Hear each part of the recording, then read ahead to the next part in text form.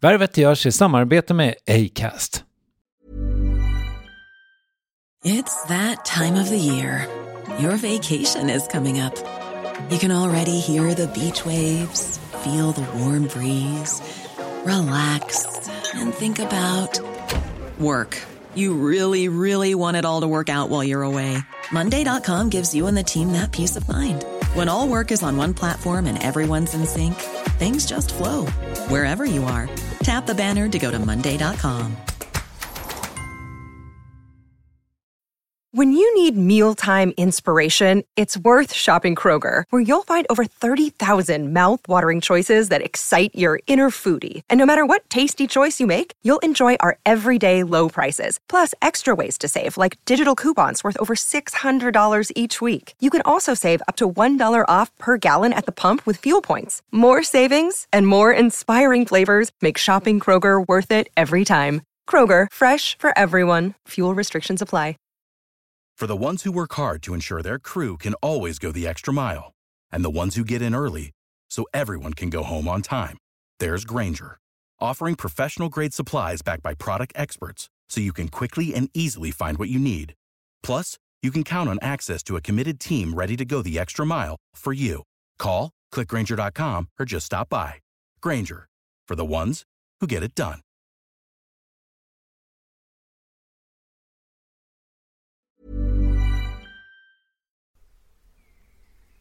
Värvet presenteras i samarbete med Nasonex, utomhusmöjliggöraren, som de inte kallar sig av någon märklig anledning. Men det är i alla fall Sveriges mest köpta antiinflammatoriska nässpray mot allergisk snuva.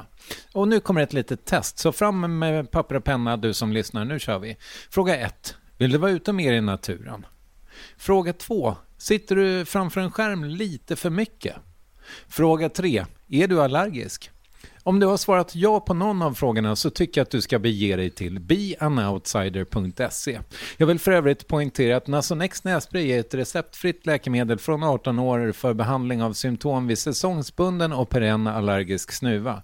Rådfråga läkare om du är eller tror dig vara gravid eller ammar, eller om du planerar att skaffa barn, har en obehandlad infektion i näsan, nyligen har genomgått en näsoperation eller har en skada i näsan. Får ingen effekt inom 14 dagar eller om du redan använder läkemedel med kortison ska du kontakta läkare. Använd ej mer än 3 månader utan läkarkontakt. Stort tack Nasonex och beanoutsider.se.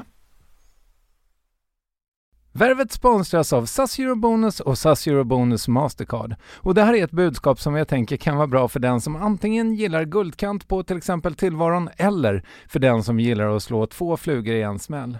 Om jag tittar på vad jag gör av med under en dag så är det typ 85% mat. Kanske tar jag en kaffe ute och relativt ofta unnar jag mig en lunch, men framförallt så handlar jag middagskäk och det blir nästan alltid ungefär 327 kronor. Och jag är förvisso med i alla mataffärers kundklubbar så jag får väl något slags luddig poäng på mina köp, men får jag poäng på allt, överallt? Jag får ju inte det och det är dumt, för visst, Eurobonus kan användas till resor, lounger och uppgraderingar, men otroligt mycket mer, som att bo på något av de 250 000 anslutna hotellen som finns att välja mellan. Perfekt om man vill ha en staycation med sin partner eller så. Och just nu, mellan 23 april och 5 maj, får du 5 000 Eurobonus extra poäng om du ansöker om ett SAS Eurobonus Mastercard kreditkort. Kreditkortet som ges ut av SEB Kort Bank AB, där effektiv ränta är 19,27%. Vilket exempelvis blir 47 108 kronor om du använder 40 000 i kredit i ett år. Men det är förstås inget tvång att utnyttja krediten. Få poäng på allt, överallt, och du börjar på SAS Eurobonus Mastercard.se. SAS Eurobonus Mastercard.se. Tack SAS Eurobonus och SAS Eurobonus Mastercard.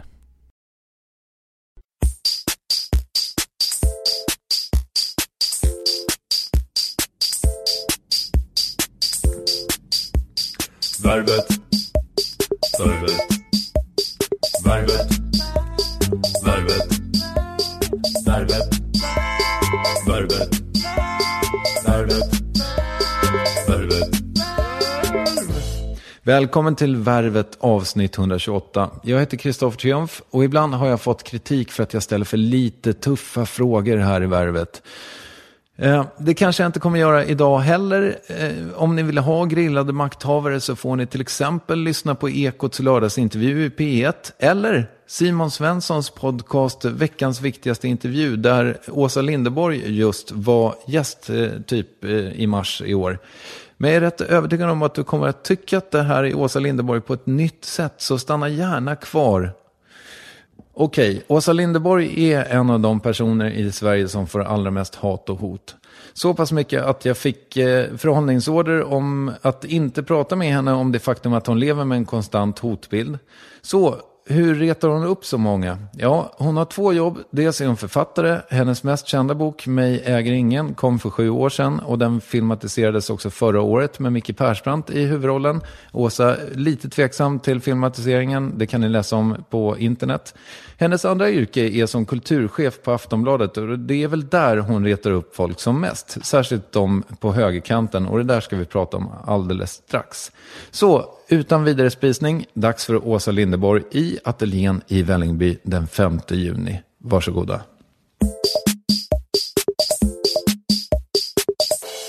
Hur mår du? Ja, ganska bra, tror jag. Jag tycker inte om sommaren alls.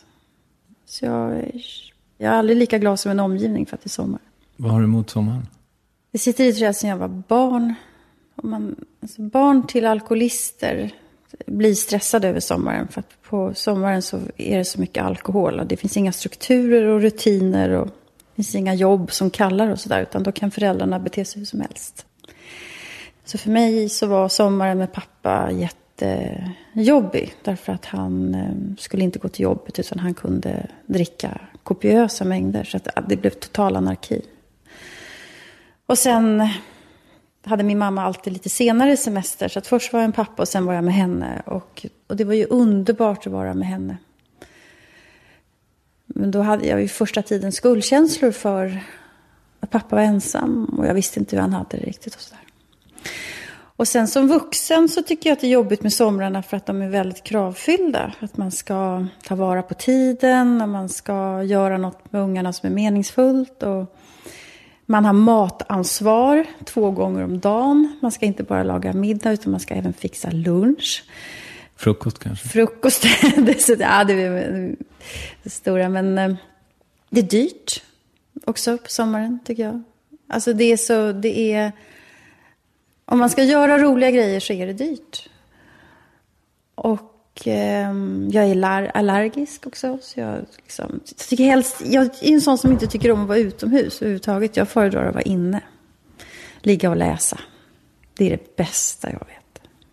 Och på sommaren så är det ett krav att man ska vara ute. Att man ska äta ute till exempel. Det är fruktansvärt. Vad är du allergisk mot?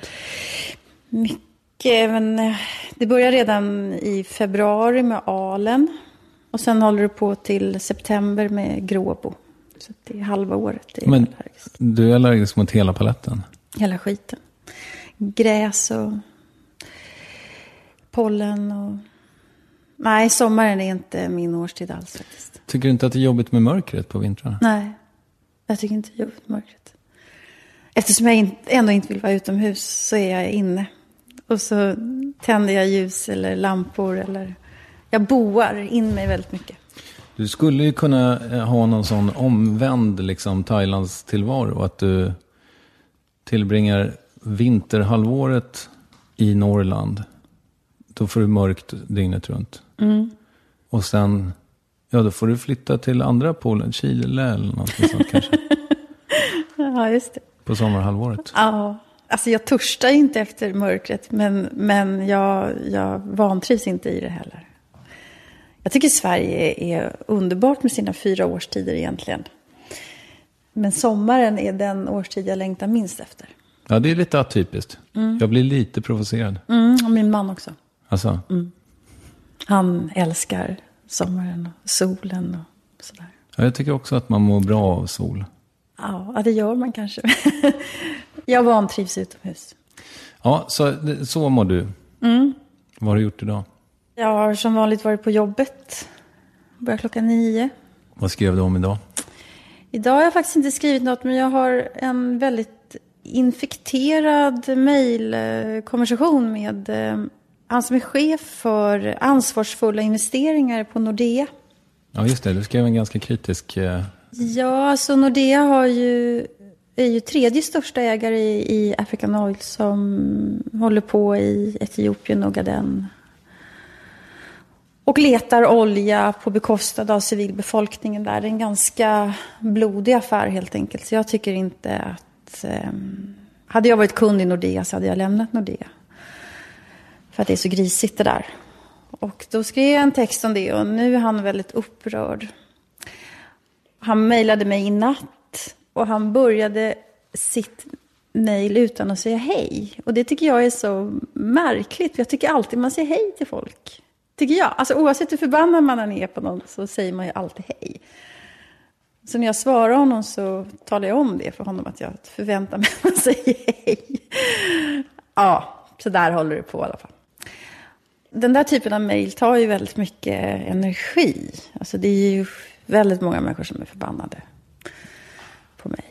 När högerextremister eller allmänna rasister så här mejlar, det är ju hur många som helst på en dag. Då svarar inte jag för då skulle jag inte kunna hinna jobba. Men när människor som har blivit drabbade av någonting jag har skrivit mejlar, då måste jag svara. Och det liksom att vara ansvariga för etiska fonder på Nordea, det ingår liksom i ditt jobb, tycker du? Ja, så i förlängningen så gör det eftersom vi skriver väldigt mycket om yttrandefrihet. Och så skriver vi också väldigt mycket om pressfrihet. Och det hela börjar ju med att Martin Schibbye och Johan Persson fängslas. Därför att de försöker resa i oljans och blodets spår. Och då engagerade sig i Aftonbladet väldigt starkt i deras fall. Och sen så kommer de hem och sen så är det ändå en storbank som satsar väldigt, väldigt mycket pengar i African Oil. Det är väldigt provocerande tycker jag. Ja, det är absolut en fråga för en kultursida att diskutera yttrandefrihet och mänskliga rättigheter. Men du skulle ju kunna skita i att svara honom också när han är arg. Ja, fast det tycker inte jag. Han är förbannad och jag kan förstå att han är arg. När han får en text emot sig i Sveriges största tidning. Men jag tycker, även om man är arg, tycker jag att man kan uppföra sig. Så det har du gjort idag? Ja, det har jag gjort idag. Sen har jag planerat tillsammans med redaktionen sidorna över nationaldagen. Hur det ska se ut här helgen. Och sen har jag försökt läsa konkurrenternas kultursidor. Det är så mycket som ska göras hela tiden. Vi är väldigt stressade. Alla journalister är väldigt stressade. Och jag har gjort mer. Jag pratar telefon. Mycket administration. Jag attesterar fakturor för frilansare. Titta på vilka böcker som har kommit. Vilka böcker vi ska lägga ut och inte. Hantera text. Jag har gjort beställd text. Har du ett kul jobb? Jag har ett otroligt meningsfullt jobb. Och jag är alltid glad när jag går till jobb. Jag tycker om att vara där. Men det är ett stressigt jobb. Och det märker jag ju på mina kollegor på hela tidningen. Och när jag träffar kollegor i andra mediehus också. Att de stressar väldigt mycket. Man skär ner mycket på personalstyrkorna. På alla arbetsplatser. Och även, och inte minst. Alltså det är en krisbransch att vara journalist. Och det märks. Vi ska göra väldigt, väldigt mycket journalistik på allt färre. Samtidigt är det roligt med Aftonbladet för att det går så bra för Aftonbladet. Och vi satsar ju väldigt mycket framåt. Vi tänker ju framåt. Och ett av få mediehus i världen som verkligen går med vinst. Och det är ju roligt så. Det är väldigt meningsfullt att vara journalist överhuvudtaget. Det är så mycket som måste granskas och berättas om och förklaras och kompliceras. Kommer du vara kvar där om 5 år, tror du? Jag hoppas att jag kommer vara kvar på tidningen, men jag är inte säker på att jag skulle vilja vara kulturchef i alla år. Det tror jag inte man ska vara. Jag tror inte man ska ha en chefsposition hur länge som helst. Jag har suttit 5 år redan nu. Vad ska du göra istället då, när du byter jobb? Ska du bli chefredaktör? Nej, men jag skulle jättegärna fortsätta med journalistik. Men det är inte säkert att jag ska göra det som just kulturchef. Jag tycker ju om att planera, alltså ha stora grepp över verksamheter. Så jag skulle kunna tänka mig någon annan form av kulturinstitution. Jag skulle kunna tänka mig jobba på teater till exempel. Eller museum eller alltså någonting. Alltså en berättande verksamhet skulle jag nog vilja hålla på med. Så alltså en verksamhet där man vill förmedla någonting, berätta någonting, problematisera någonting. Eller också skulle jag kunna tänka mig att gå tillbaka som forskare också. Jag jobbade ju som historiker i 10 år innan jag blev journalist. Det skulle jag också kunna. Men det är verkligen att välja bort den stora arenan, den stora publiken till den mycket, mycket mindre publiken. Behöver du publik? Ja, det gör jag. Ja, det har jag alltid gjort. Vad är det i dig som behöver det? Jag tycker att jag har saker som jag vill säga som jag vill att helst hela världen ska lyssna på. Inte att de ska lyssna särskilt på mig, men att det finns ett uttryck som är bland det värsta jag vet. Och det är att man ska gilla läget. Jag har aldrig gillat läget, utan jag vill alltid förändra. Hata läget? Hata läget, ja. I alla fall inte bara liknöjt gilla läget. Utan jag tror på förändring. Och jag tror på att människor samarbetar och gör saker ihop. Och då tror jag liksom att man måste prata om saker och ting. Men det är en annan sak alltså, än att behovet av att ha publik. Jag tycker om att undervisa. Jag tycker om att stå på scen. Så det finns ju, det där publikbehovet, det har jag nog faktiskt. När fick du stå på scen senast? Det tror jag var på Litteraturhuset i Oslo. Då intervjuade jag Kjell Westö. Jag är jättemycket i Norge. Är du stor i Norge? Jag fick faktiskt skriva autograf på Karl Johan senast förra veckan. Jag vet inte om jag är stor i Norge. Ja, men det är ändå mäktigt. Jag är igenkänd där. Och din bok har gått bra där, förstår jag. Ja. För det kan inte gärna vara Aftonbladet som har fört dig dit, eller? Ja, delvis. Jag är där ibland i egenskap av samhällsdebattör också. Okej. Och jag är där mycket i frågor som har att göra med alkohol och anhörig problematik på grund av min bok. Och sen är jag där och intervjuar på internationella författarscenen också. I Oslo, på Litteraturhuset. Ja, men jag är nog där av flera olika skäl, tror jag. Jag skulle gärna bo i Norge ett tag. Jag tycker mycket om att vara där. Vad är det som lockar? Att allting är så himla dyrt?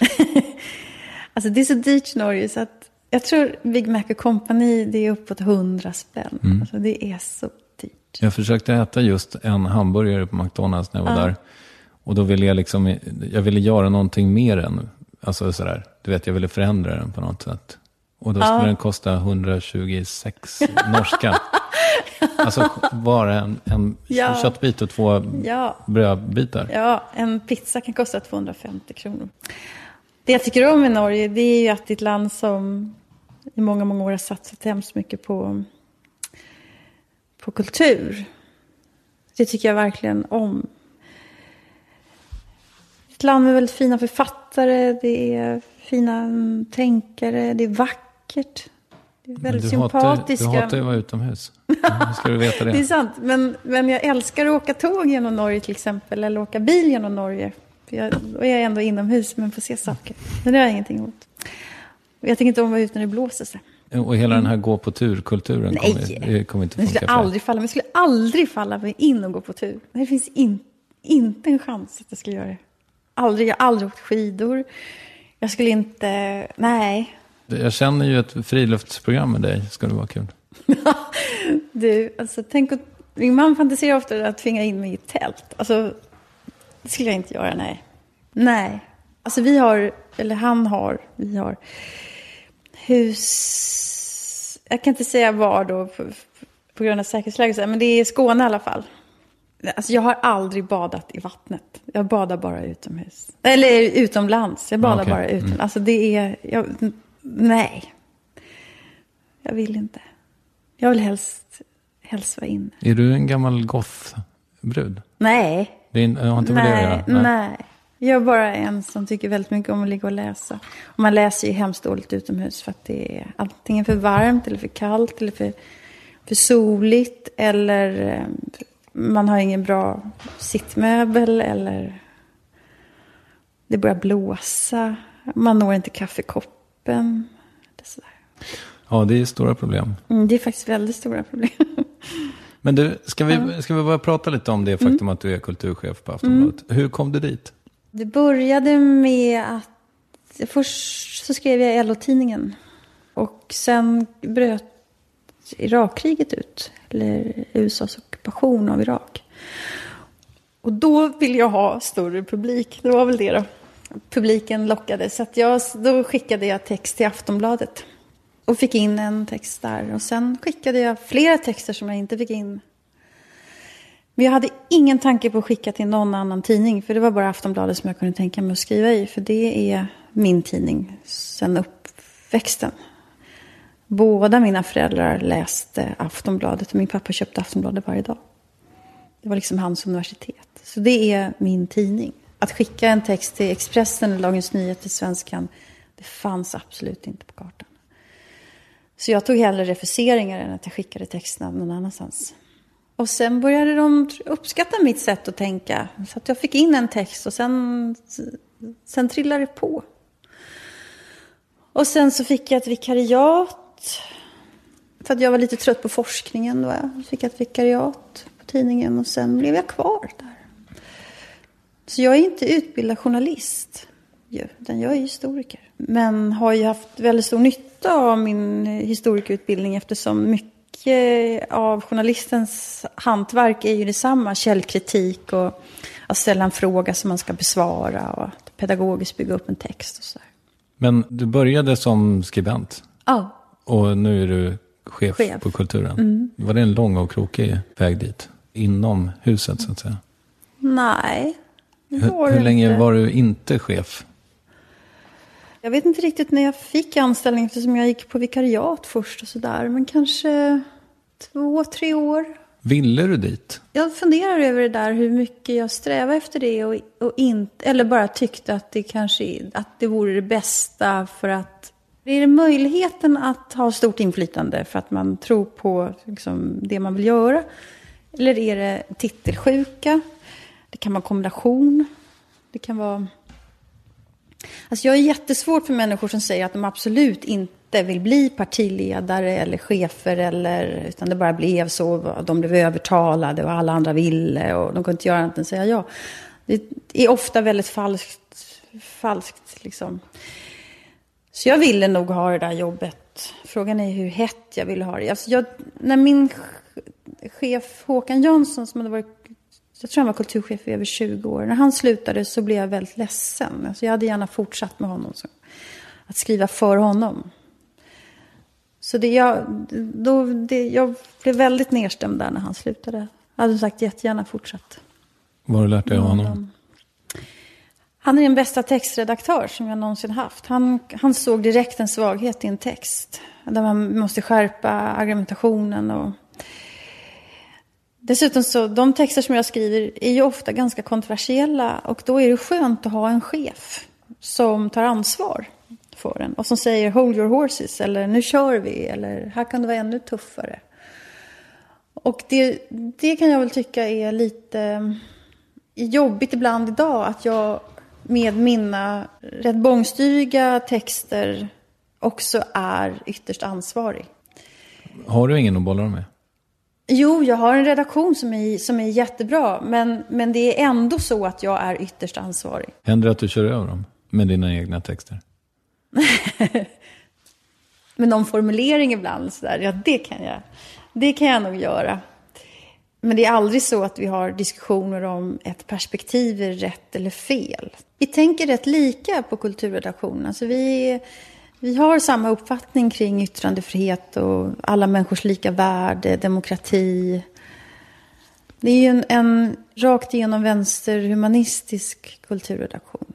Vi är också överens om att vi ska ha djärva publiceringar och att vi inte ska vara mainstream på det sättet. Utan vi är underdog på något sätt, trots att vi är så stora. Kallar du dig fortfarande för kommunist? Nej, det är svårt att göra det. Nej, det gör jag faktiskt inte. För att om jag gör det så tillskrivs jag en massa åsikter, perspektiv och historiska övergrepp som jag inte kan försvara eller inte står för. Men om jag säger så då skulle ju egentligen en liberal också kunna säga att nej, det går inte att kalla sig liberal för att det är jättemånga övergrepp som har skett i liberalismens namn också. För mig räcker det nog att säga att jag är vänster eller röd, tror jag. Jag frågade Fredrik Reinfeldt när han var med i Varvet. Så frågade jag honom ifall han var feminist. Och då svarade han, jag brukar säga att jag är moderat. Ja, det är ett ganska fegt svar, tycker jag. Faktiskt. Men om någon skulle fråga mig vad är kommunism? Vad är kommunism? Ja, då skulle jag ju säga att för mig så är kommunism den vackraste idén som finns egentligen. För det är drömmen om att alla människor ska ha det lika bra. Man ska ha samma rättigheter och skyldigheter. Och att man var och en ger efter sin förmåga. Och var och en tar efter behov. Och att man gemensamt bygger ett samhälle som alla ska vara med och bestämma över lika mycket. Att vi har ett gemensamt ansvar för varandra. För mig är det som fundamenta för kommunismen. Att man inte utnyttjar andra människor. Att man tjänar inte pengar på andra människor. Varför går det och då tycker jag, då borde alla vara kommunister egentligen. Men det går ju alltid åt helvete för kommunismen. Ja, men säg någon ideologi som verkligen har blomstrat till allas fördel. Nej, jag kan Nej, det inte går rätt inte. Allting är komplicerat. Men jag är ju uppvuxen i en familj, eller min mormor och morfar, de var ju väldiga Sovjetvänner. Mormor född i Sovjet, eller det som skulle bli Sovjet 1917. Och så flyttade hon till Sverige 1932 och sen så flyttade hon tillbaka till Sovjet efter kriget. Och tillbaka till Sverige så här. Och det fanns ingen möjlighet att kritisera Sovjet överhuvudtaget. Och för dem var det verkligen ett socialistiskt experiment som var lyckosamt. För mig var det också väldigt, väldigt länge. Jag var helt hjärntvättad med det där perspektivet, kan man säga. Och sen när jag började läsa historia så blev allt mer komplicerat. Samtidigt så föll ju muren där. Och samtidigt som muren föll så påbörjades en historieskrivning som var ganska grov åt det andra hållet. Att allting hade varit väldigt, väldigt dåligt. Och det är inte riktigt sant det heller. Så allting är ju betydligt mer komplext.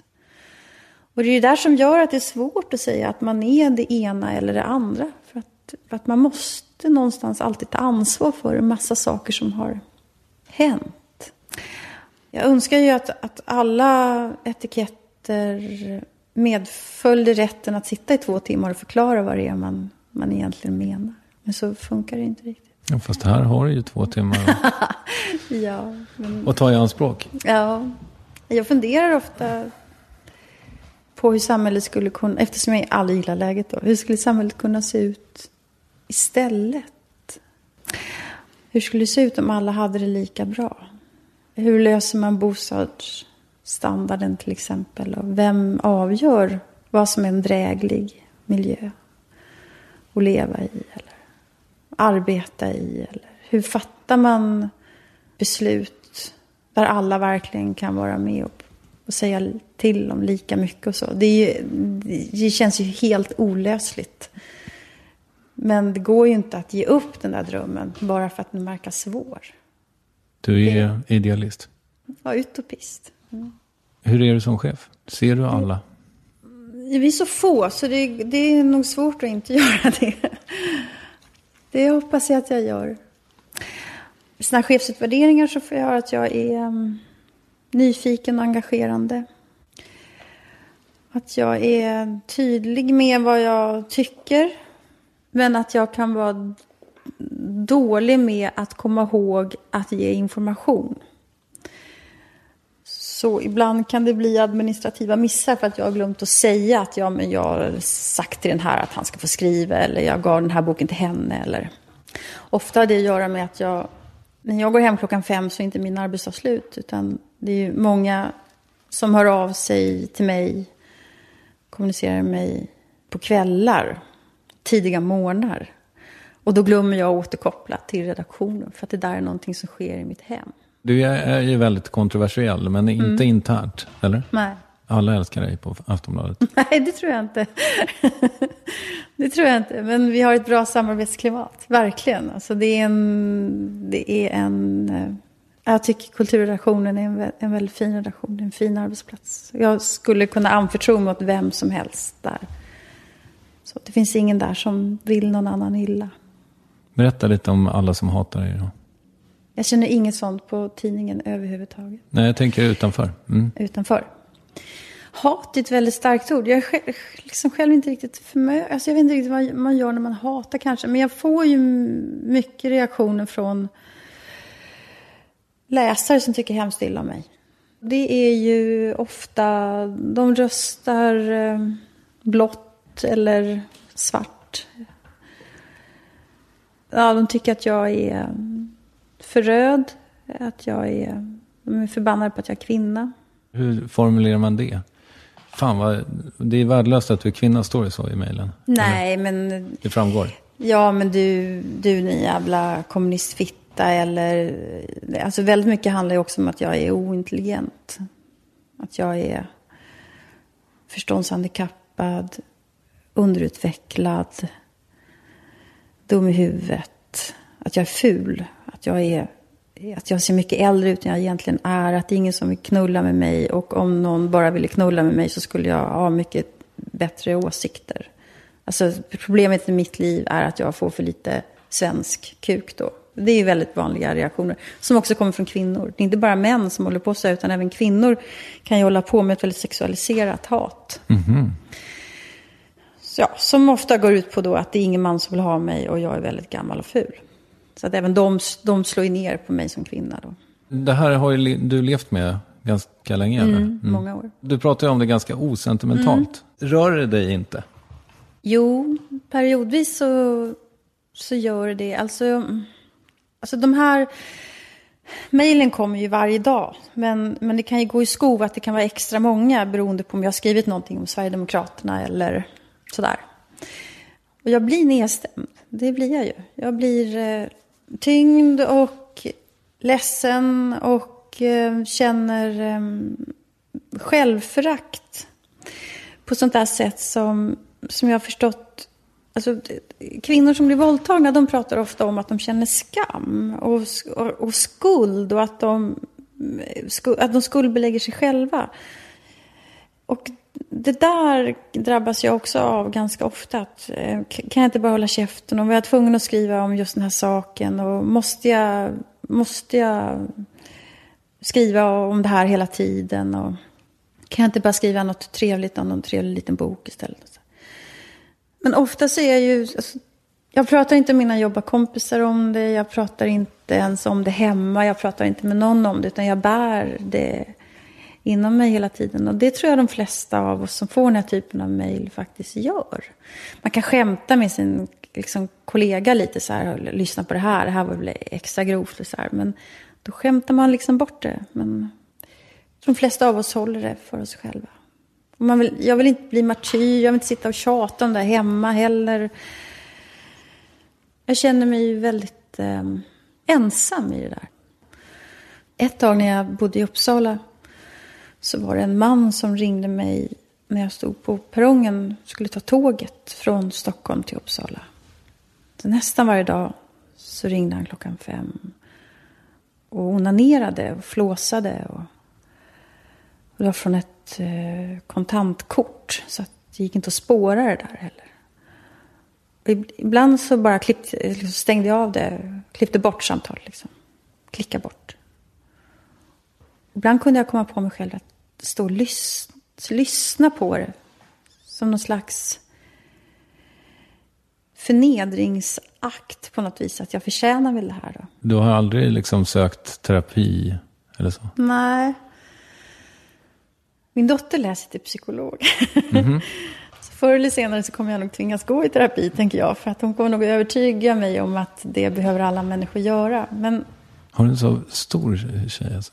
Ja, Amanda hon fyller 23. Ja. Så hon är snart lika gammal som jag var när jag fick henne.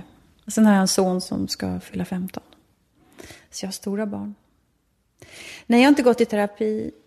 Nej, det har jag inte gjort. Om du bär där inom dig. Mm. Alltså det låter ju ändå som någonting som blir tyngre och tyngre. Om det aldrig kommer ut. Nej, det tror jag faktiskt inte. Jag skulle säga att det är ganska konstant år efter år. Men det som väl kanske bekymrar mig, det är ju att samhällsmotsättningarna ökar ju väldigt snabbt. Och den här typen av hat, om man nu ska använda det ordet då, eller social frustration, eller den tilltar ju också. Så det som kan tynga mig är att jag ser inget slut på det. Alltså jag förstår inte hur det här ska ta slut. Det är väl bara att jag slutar skriva. Eller att vi inför den där kommunismen som jag trots allt ändå drömmer om. För då tänker jag, då finns det inga aggressioner alls. Det är en bit kvar. Ja, det får man väl säga. Ja, det är nog. Du ska ha med alla på det tåget också. Ja, det går så där kan jag säga. Polisanmäler du många av de här hoten? Och... Tidningen polisanmäler allting som är uppenbart brottsligt. Alltså hat kan man inte polisanmäla. Man har ju rätt att hata. Jag tycker ju också journalister ska ju väcka känslor. Och journalister måste räkna med att bli hatade i viss mån. Men däremot när det är regelrätta hot, då måste man ju anmäla. Det är jätteviktigt. Men din jävla kommunistfitta, du har fått för lite svensk kuk. Det är ju liksom... Ja, det är grovt, men det skulle jag aldrig polisanmäla. Men något slags förolämpning är ju också ett brott. Ja, och kränkning och allt möjligt sådär. Men nej, men det skulle jag inte göra. Varför inte? Nej, för att jag tycker någonstans att då blir jag väl lite prinsessan på ärten. Det vill jag inte vara. Och jag tycker också att jag har jättestor makt. Alltså jag har verkligen stor makt. Jag får skriva vad jag vill. Och jag gör det också. Så jag har ju en makt som de här människorna faktiskt inte har. Så då får jag nog vara rätt hårdhudad också. Men det betyder inte att jag försvarar de här människorna som skickar den där typen av oförskämdheter. För de är riktigt jävla grova alltså. Men jag skulle inte polisanmäla det. Men däremot när det är hot, då måste vi göra det. Får du någon kärlek då? Jättemycket kärlek. Absolut, annars skulle jag inte hålla på och skriva. Nej, det skulle jag inte göra. Aftonbladet har jättefina läsare. Som engagerar sig i det vi gör och som uppmuntrar eller kommer med egna synpunkter som är helt rimliga. Det finns ett stort sug att läsa kultursidor som säger någonting annat än alla andra gör. Så enormt mycket uppskattning får vi ju. Jättemycket. Men får du mer kärlek än hat? Ja, det får jag. Alltså ojämförligt. Mycket mer kärlek. Mycket mer kärlek. Och det som är roligt är ju att vi Aftonbladet Kultur är så starka i den unga generationen läsare. Och det har vi jobbat väldigt medvetet på. Att det är den unga generationen som vi vill nå med våra kultursidor. Genom att låta Martin Ågård skriva att han hatar Värvet och sådär.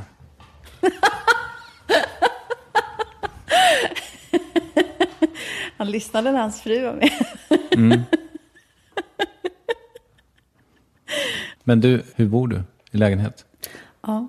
Det här får vi inte gå in på för mycket heller, förstår jag. Min adress är ju inte hemlig. Nej, det borde den vara. Men jag måste flytta för att den ska bli hemlig. Det är skitsvårt att få det.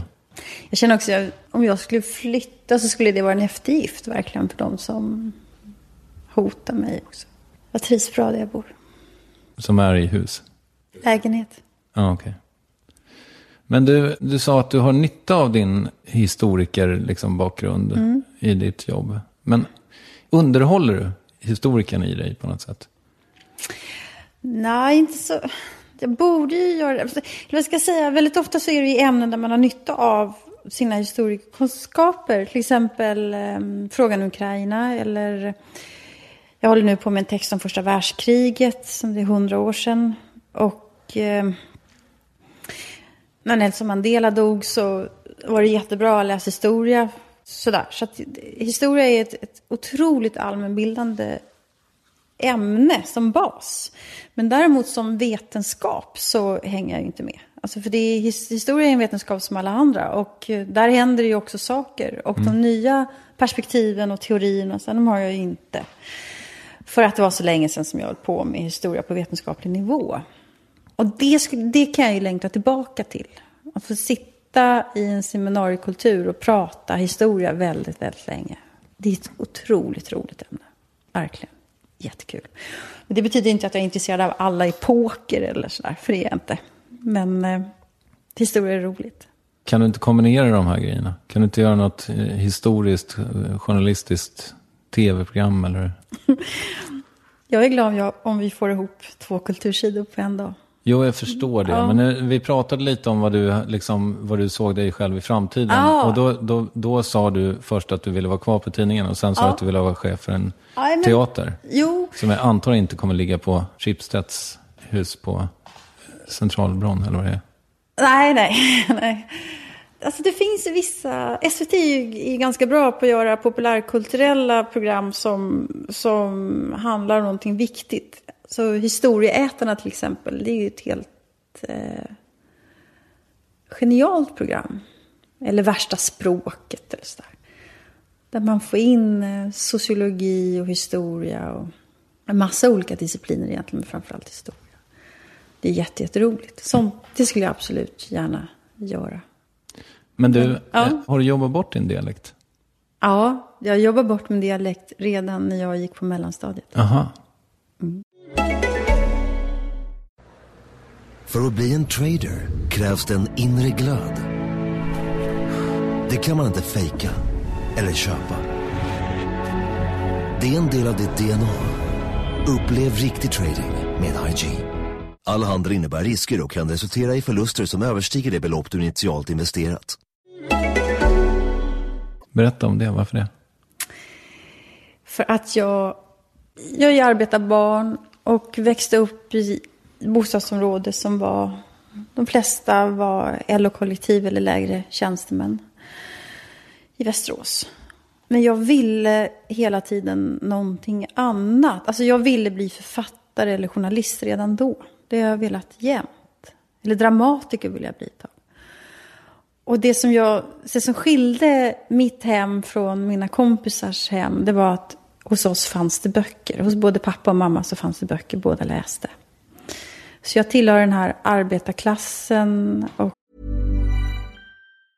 It's that time of the year. Your vacation is coming up. You can already hear the beach waves, feel the warm breeze, relax and think about work. You really, really want it all to work out while you're away. Monday.com gives you and the team that peace of mind. When all work is on one platform and everyone's in sync, things just flow. Wherever you are, tap the banner to go to Monday.com. Many of us have those stubborn pounds that seem impossible to lose, no matter how good we eat or how hard we work out. My solution is PlushCare. PlushCare is a leading telehealth provider with doctors who are there for you day and night to partner with you in your weight loss journey. They can prescribe FDA-approved weight loss medications like Wegovy and Zepbound for those who qualify. Plus, they accept most insurance plans. To get started, visit plushcare.com/weightloss. That's plushcare.com/weightloss. I mammas fall då vänstern med intellektuella ambitioner, att man faktiskt läser böcker. Så det fanns någon idé, tror jag, om att jag skulle tillhöra, eller att jag skulle bli någon klassklättrargrej, tror jag, väldigt tidigt. Att jag skulle inte bli intellektuell, men att jag skulle hålla på i alla fall med språk och ord och skriva och så. Och då gick det inte att gå runt och prata? Nej, alltså jag skaffade mig en identitet av att inte vara som de andra. Och jag tror att jag var rätt jobbig. Alltså jag gick runt på mellanstadiet gick jag runt med August Strindberg bara för att göra mig märkvärdig. Jag verkligen skröt med att jag läste så mycket böcker. Och det var ganska så här... Jag kan inte vara arg på mig själv hur jag var när jag var 10-11 år. Men jag ser ju mig själv. Jag ser ju mina klasskompisar såg på mig som rätt mallig, tror jag. Idag så pratar jag ju jättemycket klass. Jag är ju helt besatt av det här med klass. Men då var jag snarare besatt av... Inte besatt, men jag var väldigt, väldigt koncentrerad på det här med litteratur och alltså medelklassverksamheter egentligen. Hade du koll på vad dina klasskompisars föräldrar jobbade med och så? Mm. Och det var det viktigt liksom? Ja, jätteviktigt. Var det? Ja, jätteviktigt. För att vad föräldrarna gör, det avgör i så hög grad vem du är. Ja, självklart. Men fattade du det då? Ja, det gjorde jag. Och det blev så tydligt när vi började på högstadiet. För då kom vi till en annan skola och hälften av de som gick där var villabarn. Deras föräldrar var chefer på samma arbetsplatser där våra föräldrar jobbade. Eller de var jurister eller läkare eller sådär. Och de hade andra namn och de hade andra semestervanor, andra matvanor, andra kläder, andra förväntningar på livet och helt andra resurser. Och det var så enormt tydligt att det fanns en klassskillnad här. Som skapade väldigt mycket frustration. Och, alltså vi umgicks aldrig med varandra. Alltså de här klasserna beblandade sig inte. Men jag blev ihop med en kille som var villabarn, Erik. Hans föräldrar, pappan var professor i hjärtkirurgi. Och mamman var väl professor, eller hon hade doktorerat som tandläkare. Jättefin familj. Jag tyckte väldigt, väldigt mycket om dem. Men det var en helt annan samhällsklass. Och hur de andra i min klass började tycka att det var ytterligare ett exempel på att jag var mallig. Själv var min pappa var ju metallarbetare. Men det var väl liksom ett exempel på att jag försökte vara exklusivare än jag egentligen var, tror jag. Var hittar du din nya dialekt? Jag kommer alltså vi är inne på dialekten. Nej, ja, jag svängde tillbaka. Jag ville ta bort, jag tycker västmanländskan är ju ful. Jag tror det är skillnad ifall jag hade pratat kanske någon annan, alltså, så pratar man nu. Jag har svårt att... Nicaragua. Ska vi samla in pengar till Nicaragua? Hur kan man säga? Vill du ha något att dricka? Så där låter det. Det är inte snyggt. Tycker inte jag. Det är gnälligt, va? Men min västmanländska faktiskt börjar komma tillbaka på senare tid. När jag flyttade till Stockholm så börjar västmanländskan komma tillbaka. Mm. För då tror jag att jag har ett behov av att jag faktiskt inte kommer härifrån. Utan att jag är någon annan. Så att ni ska inte bli förvånade om jag inte hittar i stan eller så. För att jag är egentligen inte härifrån. Nej, också när jag pratar med mina barn ibland så kan dialekten komma tillbaka. Och jag hör på mina barn att de har lite västmanländska i sig ibland. Och då förstår jag att de måste ha fått det där av mig. Och då blir du glad? Ja, det blir jag. Förvånad. Du läste skitmycket. Och sen gick du gymnasiet, får man förmoda. Mm. Vem var du då? Då var jag aktiv i Kommunistisk ungdom. Och det var hela min identitet. Mm. Det var det som var mitt liv, kan man säga. Hade du svängt tillbaka då på något sätt? Eller? Nej. Svängt tillbaka till? Ja, jag vet inte, för du var ju så besatt där. Eller du tyckte att det var så härligt att ha en överklasskille. Det har aldrig påverkat mig politiskt. Alls. Jag har alltid varit väldigt, väldigt politiskt medveten. Jag har det hemifrån. Från både pappas och pappans sida. Ett rakt igenom politiskt hem. Två politiska hem. Men du har legat med moderater, så att säga. Erik var liberal. Ja, jag blev av med oskulden där. Sen har du hållit dig på vänsterkanten? Nej, inte riktigt. En miljöpartist också. Förlåt, det blev kanske min för dotters privat. Pappa är ju det, helt till exempel. Och då kommer jag ihåg min morfar var väldigt bekymrad över det där att han inte var kommunist. Du engagerade dig, för det blev väl ditt jobb sen också, va? Jag var ombudsman för Kommunistisk ungdom i 2 år, tror jag. Eller efter gymnasiet så började jag jobba på bageri och sen så blev jag ombudsman. Och sen flyttade jag till Ungern, trodde jag. Jag var kär i en man där. Och sen så kom jag tillbaka och så började jag läsa på universitetet i Uppsala. Och då blev jag gravid ganska snabbt. Läste du historia då? Nej, då läste jag litteraturvetenskap. Och sen nordiska språk. Jag hade Fredrik Lindström som lärare i ett moment. Det var innan han hade slagit igenom. Han hade börjat som stå-komiker då.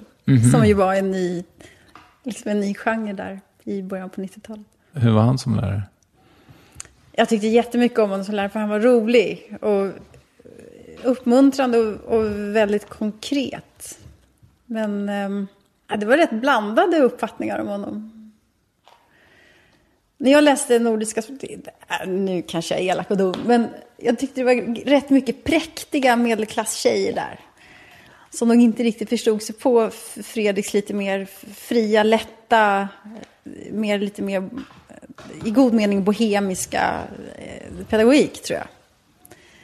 De ville ha liksom lite mer konkret katederundervisning, tror jag. Mm.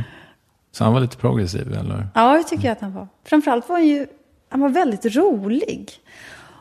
Och det tog ett tag innan folk, tror jag, förstod hur kul han var, faktiskt. Det blev hans jobb sen. Det blev hans jobb. Ja. Mm.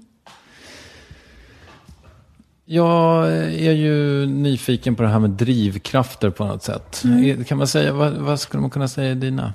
Ja, mina drivkrafter är väl där att jag vill förändra. Att jag är så jävla upprörd över sociala orättvisor.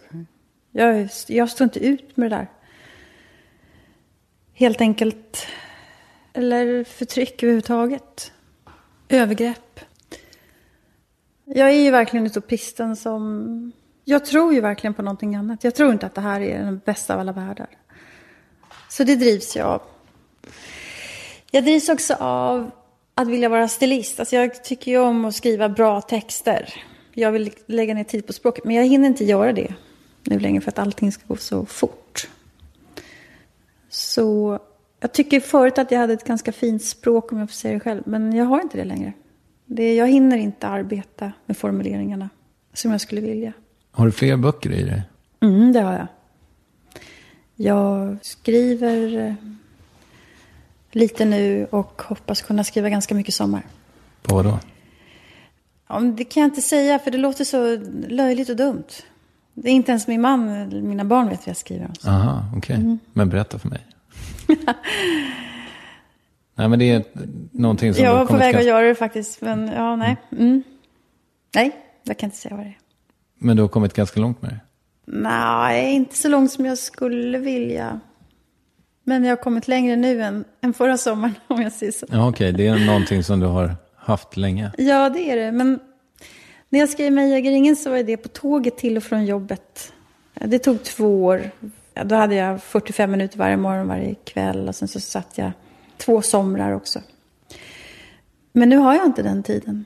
Nu är jag chef och har uppbunden, tycker jag, tidningen hela tiden. Och jag har prioriterat det. Jag skulle ju kunna ha valt att sluta på Aftonbladet när Mig äger ingen kom ut och tänka att nu ska jag klara mig som författare. Men det ville inte jag, för att jag älskar Aftonbladet. Det är så meningsfullt, det är så roligt att vara där. Så jag valde ett tidningsliv framför ett författarliv. Och tänker att jag kan hinna bli författare sen. Det här kanske faller superplatt. Men jag brukar fråga mina gäster ifall de är feminist. Jag tror att det känns lite överflödigt i ditt fall. Men däremot så funderar jag på, skulle jag kunna fråga dig om huruvida du är sexist? Ja, det kan du göra om du förklarar vad du menar med det ordet. Ja, sexism för mig handlar väl om att man tillskriver människor egenskaper liksom baserat på kön eller så. Och jag tänker mig att jag ställer frågan utifrån att det borde rimligen... Jag hörde Stefan Löfven som pratade om så här, rasismen i oss liksom så här, rasisten i oss. Jag tänker mig att om vi liksom har en sexist i oss. Det tror jag. Jag tror vi har fördomar om allting. Så det tror jag absolut. Tar det sig uttryck på något sätt, din sexism? Det måste den ju säkert göra. Alltså jag tycker att jag är ganska bra på att tala om vad jag har för fördomar. Men jag kan komma på mig själv med att bli imponerad av att unga tjejer är så smarta. Så otroligt smarta. Kan en massa. Och när jag blir förvånad över det så är det ju det helt enkelt för att jag har fördomar om att de inte ska vara det. Men sen så kom jag ju på att jag var ju 23 när jag blev mamma. Och då var du smart? Ja, faktiskt mer än nu skulle jag säga. Men faktiskt, jag är mer livserfaren nu. Men ja, jag tyckte om mitt sätt att tänka mycket mer då än nu. Vad är det du ogillar med ditt tankesätt? Ja, men då började jag läsa just historia, så att det var ju som en explosion i huvudet. En multiplikation. Alltså jag lärde mig så mycket som gjorde att jag såg sammanhang, På sätt som idag finns det ingenting som har som har utvecklat mig intellektuellt på samma sätt som då för 20 år sedan. Så jag tänker ibland att jag skulle ta mig tid och gå någon kvällskurs på universitetet i något ämne som kan få mig att utveckla mig i mitt tänkande igen. Det gäller bara att ta sig den tiden då. Men sexist, ja, det där var väl ett exempel som är rätt besvärande faktiskt. Vad hade du för fördomar om mig? Ja, när jag tittar mig omkring i det här huset som jag är lite avundsjuk på, som är ett fantastiskt vackert hus. Tack. Otrolig arkitektur, god smak. Och så tittar jag i bokhyllan och så tänker jag, han är ju inte så jätteintresserad av politik. Nej. Men då var inte det en fördom, då var ju det sant. Får jag fråga en lite tråkig grej? Eller tråkig grej. Men när jag läste på om dig så läste jag att du blev omskriven förra året för liksom efterspelet efter Meja-gringen om att du hade blivit förskjuten av delar av din släkt och så vidare. Har du fått ordning på det där? Nej. Det låter skitjobbigt och tråkigt tycker jag. Ja, jag visste det när jag skrev den där boken att jag la dem i den andra vågskålen. Jag var helt iskall. Om man skriver självbiografiskt så blir man hänsynslös helt enkelt. Det går inte att skriva en bok om andra människor utan att göra dem illa. Och i det här fallet så skrev jag ju om pappas syskon som inte kunde försvara sig överhuvudtaget. Så det är en väldigt en aggressiv handling kan man säga. Men jag tyckte att det var värt det. Så jag förstod ju att de inte skulle bli glada. Men jag var nog inte helt beredd på att att jag skulle förmörka deras liv. För det gjorde ju den här boken faktiskt. Och jag har inte varit... Ja, de dör. Blir inte... Ja, det är inga begravningar som jag är välkommen på. Eller jag får inte veta att de har dött. Eller. Har du gjort någonting för att reparera den relationen? Nej, ingenting. Är det en sorg hos dig? Ja, det är en sorg. Jag tänker på det väldigt mycket. Jag har jättestora skuldkänslor. Men skulle göra om det. Jag hade enorma sanningsanspråk med den där boken. Och det betyder inte att man behöver skriva allt. Och det har jag heller inte gjort. Men jag var tvungen att ta med den där delen av berättelsen också. Min pappa var yngst av 7. Och det påverkade oss väldigt mycket. Sättet. Den som har haft det tuffast skulle jag säga är min mamma. Som har varit en väldigt bra mamma. Och jag skulle inte kunna skriva den där boken om jag inte visste att hon backar upp mig. Att hon älskar. Jag känner en enorm trygghet i hennes kärlek. Men ändå så skrev jag boken i hemlighet för henne. Och hon fick inte påverka innehållet. Och sen så kommer den ut och så... Folk minns att den boken, det är ju att hon lämnade mig där med en alkoholist. Och det som förvånar mig är ju hur många av mina läsare som tycker att min pappa var underbar men att min mamma var en häxa. Han var ju helt omöjlig att leva med, min pappa. Och när min mamma byggde upp en annan familj så i förlängningen räddade hon ju livet på mig också. Och jag är ju ändå glad för de där åren som jag fick med min pappa, även om de var ganska knöliga. Men hade hon tagit med mig där så hade jag inte haft kontakt med honom överhuvudtaget. Och jag fick ju fantastiskt mycket bra saker av honom. Och det kan jag säga utan att romantisera alkoholen. Så som med allt annat så är allting mer komplicerat. Men när boken kom ut så slutade folk att hälsa på henne. Och i det här lilla samhället som hon bodde i då. När de såg att hon var inne i affären så gick de ut. De betedde sig väldigt, väldigt illa. Helt enkelt. Och jag var ju väldigt hänsynslös när jag skrev boken även mot henne. Men jag visste att det klarar vår relation av. För att hon älskar mig. Kommer nästa bok att inte ha några sådana offer? Nästa bok kommer också ha offer. Okej. När är den klar? Det vet jag inte. Jag förstår. Du sa i en bisats förut att du dricker ett glas vin per kväll. Funkar det från till alkohol? Jag gör inte det när jag har min son. Så varannan vecka. Då dricker jag ingen alkohol alls faktiskt när jag tänker efter. Och sen varannan vecka när jag umgås med Peter. Då dricker vi ofta vin till maten. Alltså jag är jätterädd för alkoholister. Och om jag säger det så vet jag att många som följer mig och tycker om det jag gör blir väldigt sårade när jag säger det. Så att jag brukar inte säga det. Men jag är jätterädd för alkoholister. Jag umgås inte med alkoholister. Jag skulle aldrig leva med en alkoholist. Alltså jag är klar med det där. Det finns de som säger att det är så vanligt att man upprepar samma mönster. Att man hittar sin förälder i sin nya kärlek. Och så här.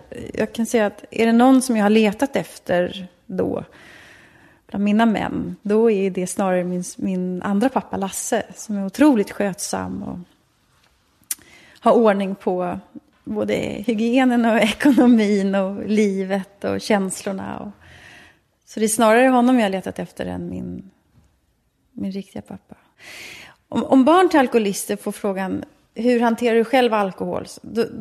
Man kan aldrig svara trovärdigt. För att det låter alltid som att om man inte är absolutist så låter det alltid som att man underdriver eller inte erkänner att man har problem. Men jag har verkligen inga alkoholproblem alls.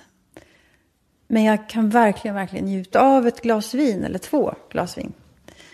Och sen på kvällen, ganska sent på kvällen, vi ska gå och lägga oss, då röker vi en varsin cigarett och dricker något lite starkt. Ja, ungefär som i House of Cards. Det är väldigt trevligt. Sammanfatta dagen, prata om vad man ska göra imorgon. Röker ni under fläkten då? Nej, det gör vi faktiskt inte. Vid köksbordet bara? Ja, ensam. Wow. Eller på balkongen när det är sommar. Då går jag faktiskt ut. Jag tycker jättemycket om att sitta på min balkong. Då är man både in och ute liksom. Det är perfekt. Vad har du emot niare? De som niar folk? Ja, det där är den där texten jag ännu inte hunnit skriva. Alltså det är ju ett sånt bra exempel på att Sverige är på väg åt fel håll.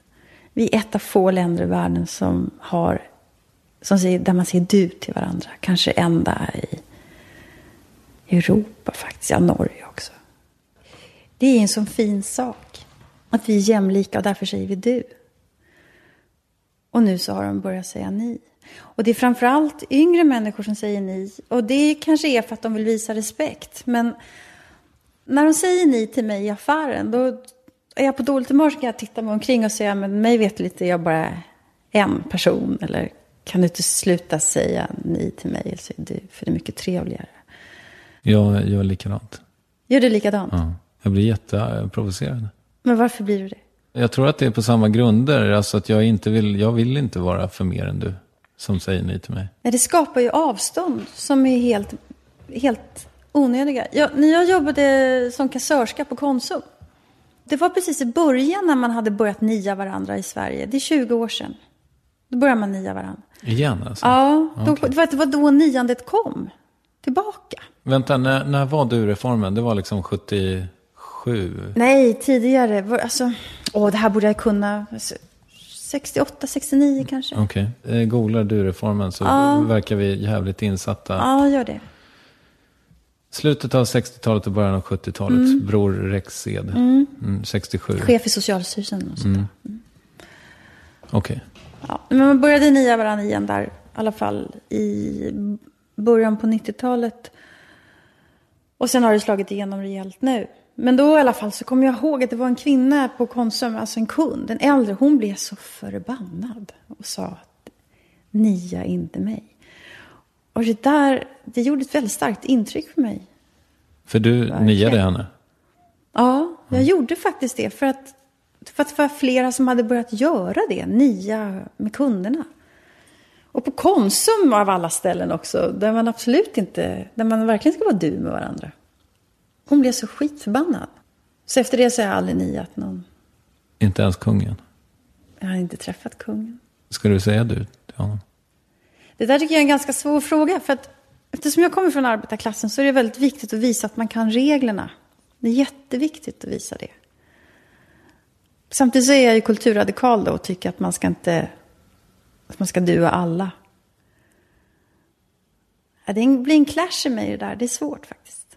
Tycker du vi borde avskaffa kungahuset? Ja, det tycker Monarkin. Mm. Men det gör man ju inte genom att dua honom. Men det gör man ju honom bara ännu mer som en av oss, fast han egentligen inte är det. Alltså när kungen kommer in på Dramaten, alltså det är inte så ofta han är där, men det har hänt att han har varit där på en premiär när jag har varit där. Och drottning Silvia också. Då reser jag mig upp med alla andra. Det är så tunt i protest att sitta ner liksom. Däremot tycker jag att det är svårt. Jag har svårare att resa mig upp när nationalsången spelas. Om jag är på idrottsarena till exempel. Men att den här typen av protester som riktar sig mot en enskild fysisk person, det kan bli ganska barnsligt ibland tycker jag. Nu kommer jag på vad det var, den där smarta grejen som jag ville prata med dig om. Ja. Och det är att jag nu, liksom i efterspelet efter EU-valet så har jag hört sägas ett par gånger att det känns som att vi har testat allt med Sverigedemokraternas väljare. Liksom att vi har testat att tysta ner Jimmy Åkesson och company, och vi har testat att debattera med dem. Och på något sätt så spelar det ingen roll vad man gör, utan det är liksom, det går bra hur man än gör. Har du någon reflektion kring det förresten innan jag fortsätter? Jag tror att det enda sättet som man kan ta dem på, det är ju konkret politik. Det är ju väldigt många människor som är missnöjda över hur Sverige utvecklar sig. Och för Sverigedemokraterna så är svaret väldigt enkelt, nämligen att vi ska kasta ut invandrarna. Och då tycker jag att då är det ett dåligt svar. Det finns ju en mycket radikalare, progressivare politik. Välfärdspolitik. Så jag tror man kan bara ta dem på välfärdsfrågor, tror jag. Men vad var din smarta fråga? Nej, det var det här att jag tänker att, eller den är väl kanske inte så smart och den är ju inte riktigt min heller. Men att det som känns nytt nu i relation till Sverigedemokraterna är att man säger så här: okej, uppenbarligen så är det 10% drygt av Sveriges befolkning, det vill säga var 10:e människa tycker ändå att det är de vi ska rösta på. Då kan man lite grann fråga sig varför. Varför väljer man att rösta på Sverigedemokraterna? Och kan det ha att göra med att man inte känner sig sedd, eller att man monterar ner alla liksom offentliga inrättningar i ett samhälle, men däremot så får man en ny flyktingförläggning att förhålla sig till, och det är liksom i relation till en hög arbetslöshet och så vidare. Jag tror att det är ett stort socialt missnöje som ligger i grunden. Och att människor känner sig maktlösa. Väldigt, väldigt maktlösa. Förut så var ju alla på något vis representerade av någon. Alltså det var något politiskt parti eller en fackföreningsrörelse eller någon som representerade en som man engagerade sig i eller så där. Idag det finns ju hur många undersökningar som helst som visar att människor i Europa och i Sverige känner att man har mindre och mindre makt över sina liv. Mindre chans att påverka, det är ingen som lyssnar, man har ingen jobb, man oroar sig för pensionen, för att bli sjuk. Och hela det här valfrihetssamhället har egentligen skapat en massa ångest. Och för väldigt många så är det en enkel lösning då att tänka att det är invandrarnas fel. Och då menar jag att då är det en inhuman men också en irrationell lösning, kasta ut invandrarna. Vi har råd att ta emot människor från andra länder, och vi måste också ta emot människor från andra länder, för att annars så finns det ingen som kan hålla igång det här välfärdssamhället. Vi är för få helt enkelt. Man kan säga att det är en win-win situation. Jag tycker om att resa. Och har varit i samhällen där det inte finns några invandrare överhuvudtaget. Så som? Polen. Eller jag var i Warszawa för ett par år sedan. Det var inte så jättemånga invandrare där då. Det var verkligen ett homogent samhälle. Hur folk såg ut, det blir tråkiga samhällen och det blir statiska samhällen och kan bli väldigt intolerant. Nu säger inte jag att Polen är särskilt intolerant, det är inte det jag vill säga. Men Ungern har en del erfarenhet av också. Du har bott där? Jag har inte bott. Jag var där mycket ett tag. Och fantastisk fin romsk kultur. De bästa restaurangerna hade ju romerna. Och ändå så kunde folk spotta efter dem på gatorna. Ett sånt samhälle vill inte jag bo i. Ger du pengar till tiggare? Ibland. När jag går till jobbet så passerar jag 8 tiggare i snitt. Jag skulle nog kunna ge oftare. Jag har aldrig kontanter och det är den sämsta ursäkten för att man kan göra kontanter just för sådana tillfällen. Jag tror att jag är väldigt besvärad över situationen och låter det gå ut över den som har det sämst, nämligen den som tigger. Men hela den här diskussionen om att man ska kriminalisera tiggeri eller att man överhuvudtaget diskuterar det som ett problem äcklar mig. Alltså det är helt vansinnigt att de ska behöva ta sig till andra länder för att tigga. Jag tycker att Rumänien måste ta ansvar för det här. Samtidigt så tycker jag att de självklart ska få vara här och tigga. Det är helt självklart. Och jag borde ge pengar oftare än jag gör. Du ska skriva färdigt en bok. Vad har du mer för drömmar och planer? Jag tycker jättemycket om att resa. Jag har en lista på 10 resmål som ligger högst upp. Dra topp 10 då. När jag träffade Peter så var min högst på den listan då, det var Buenos Aires. Så då åkte vi dit. Och det var helt fantastiskt. Men av ställen som jag inte har sett. Jag har aldrig varit på Kuba. Jag har inte varit i San Francisco. Jag skulle åka till Manchester. Tokyo vill jag se. Jag skulle vilja se hela Tyskland. Hela Tyskland? Ja, jag är jättefascinerad. Jag kan inte alls tyska. Alls. Men det är ett väldigt fint land. Och du ska se hela Tyskland? Det är det landet i Europa där man badar bäst. Alltså, de har ju en extremt fin badkultur. Och då pratar jag inte om utomhusbad utan badhus. De har ett i München som jag var på flera gånger som är så jävla läckert. Sen så jag vill åka Transsibiriska järnvägen. Peking har jag inte varit i heller. Jag var i Senegal i vintras. Dit skulle jag nog inte åka tillbaka. För att? Nej, alltså det var lite för tråkig mat. Lite för... Alltså jag vill ju jättegärna åka till ställen där man kan äta gott. Jag är väldigt koncentrerad på mat kan man säga. Och det var inte Senegal så roligt. Nej, okej. Nej. Besvärligt också med att vi hade svårt att röra oss fritt. Så att det var väldigt många män i nöd helt enkelt som ville prata med oss, ville guida oss, ville ha saker, ville ta oss till olika butiker. Det var rätt energikrävande. Sen skulle jag ju som sagt också vilja, drömmar så är ju det att jag skulle vilja läsa sociologi, jag skulle vilja läsa kriminologi, jag skulle vilja återuppta mina historievetenskapliga studier på en lågintensiv nivå. Jag skulle vilja lära mig någonting nytt intellektuellt. Alltså, folk drömmer ju om att lära sig ett språk och säger jag är totalt ointresserad av språk, fullständigt komplett ointresserad och obegåvad på språk också. Så lära mig något nytt språk skulle jag inte vilja göra, men jag skulle vilja lära mig i stort sett det mesta andra. Har du en paradrätt? Jag är jätteförtjust i svensk husmanskost. Så jag tycker om att göra köttbullar. Jag tycker om att göra rotmos med fläsklägg. Jag lagade jättemycket italiensk mat. Min moster var gift med en italienare, Guido. Nu är båda döda. Men jag slutade med det när jag blev glutenintolerant. Så det är ju världens bästa kök, det tycker jag är det italienska. Men det mesta av det kan jag inte äta. Har du mycket pengar? Jag tjänar skitbra. Vad tjänar du? 64 000 tror jag. Det är inte bra för att vara en kulturchef, men jag tjänar jättebra. Du hade inga problem att berätta det? Nej, jag tycker det är jätteviktigt att prata inkomst. Om man inte pratar om löner så kan man heller inte prata om klass. Lönen är fan ingen privatsak. Det är ett samhällsproblem. Så jag tjänar mycket, men jag lever ensam så att jag är ett ensamhushåll. Och försörjningsansvar för en 14-åring. Om jag skulle leva ihop med någon som tjänar lika bra som jag, då skulle jag skämmas över inkomsterna faktiskt.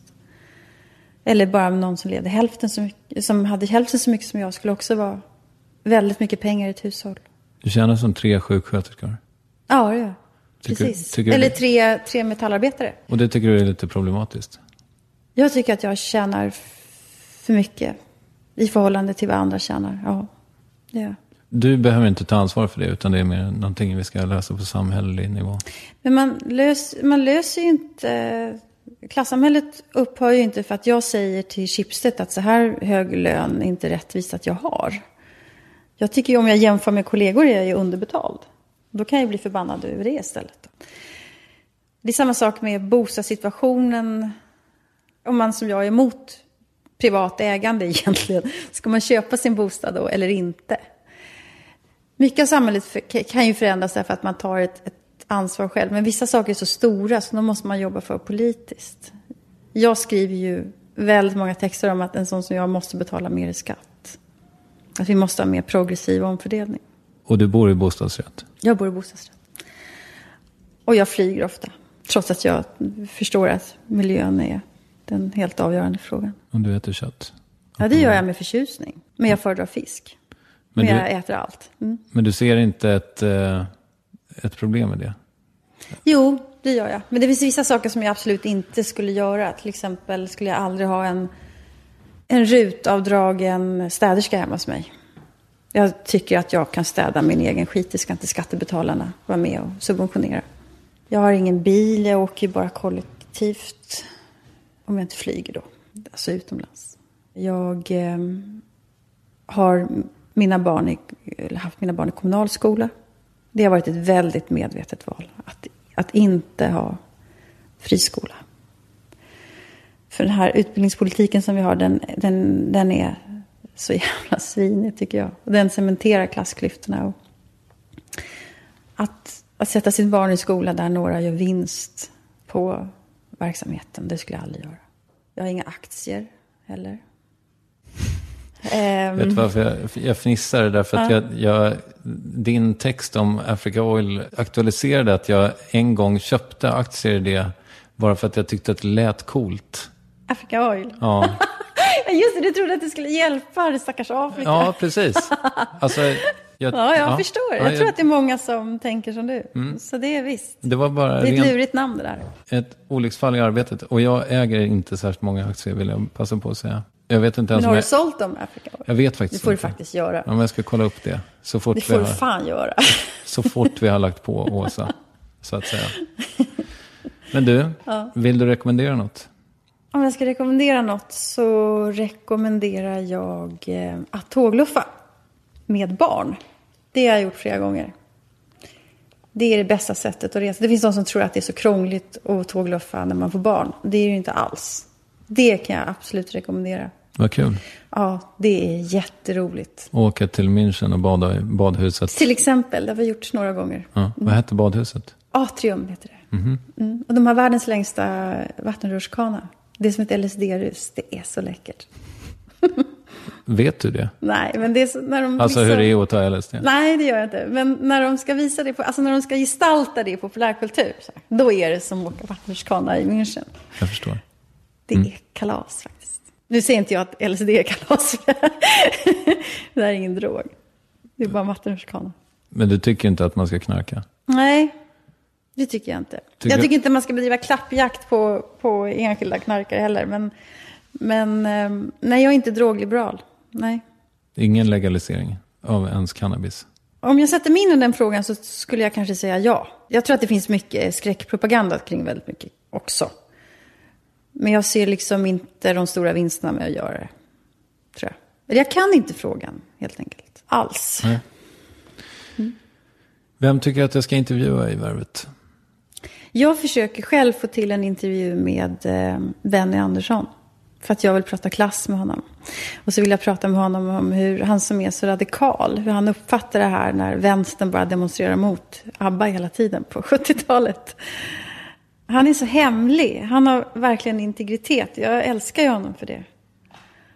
Peps Persson. Nu har jag gett exempel på 2 män här. Men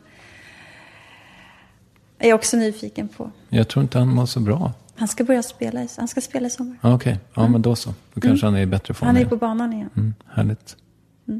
Men du vill inte säga någon kvinna? Jo, jag tycker du ska prata med Kajsa Ekis Ekman. Hon är så jäkla rolig. Hon är smart. Hon är oförutsägbar. Hon är en av Sveriges viktigaste kulturskribenter och har en väldigt smart läsekrets också. Hon kan komplicera saker och ting. Och göra folk förbannade också. När vi började den här intervjun så sa du så här att, eller när du summerade Värvet så sa du att det är en trevlig stund. Har du haft en trevlig stund? Ja, jag har faktiskt haft. Och du då? Ja, jättemysigt. Ja. Jag tycker mycket om ditt skratt. Alltså, ja, det har ingen dialekt. Nej, just det. Tack för idag. Tack. Blev du sugen på mer Åsa Linderborg så läs Mig äger ingen. Finns på alla bokaffärer i hela Sverige. Vi hörs om en vecka. Puss och kram. Hej! Stand up, all victims of oppression, for the tyrants fear your might. Don't cling so hard to your possessions, for you have nothing if you have no rights. Let racist ignorance be ended, for respect makes the empires fall. Freedom is merely privilege extended, unless enjoyed by one and all. Cool fact, a crocodile can't stick out its tongue. Also, you can get health insurance for a month or just under a year in some states. United Healthcare short-term insurance plans, underwritten by Golden Rule Insurance Company, offer flexible, budget-friendly coverage for you. Learn more at uh1.com. Hey, it's Danny Pellegrino from Everything Iconic. Ready to upgrade your style game without blowing your budget? Check out Quince. They've got all the good stuff, shirts and polos, activewear, and fine leather goods, all at 50 to 80% less than other high-end brands. And the best part? They're all about safe, ethical, and responsible manufacturing. Get that luxury vibe without the luxury price tag. Hit up quince.com/upgrade for free shipping and 365-day returns on your next order. That's quince.com/upgrade. For the ones who work hard to ensure their crew can always go the extra mile, and the ones who get in early so everyone can go home on time, there's Grainger, offering professional-grade supplies backed by product experts so you can quickly and easily find what you need. Plus, you can count on access to a committed team ready to go the extra mile for you. Call, click Grainger.com, or just stop by. Grainger, for the ones who get it done.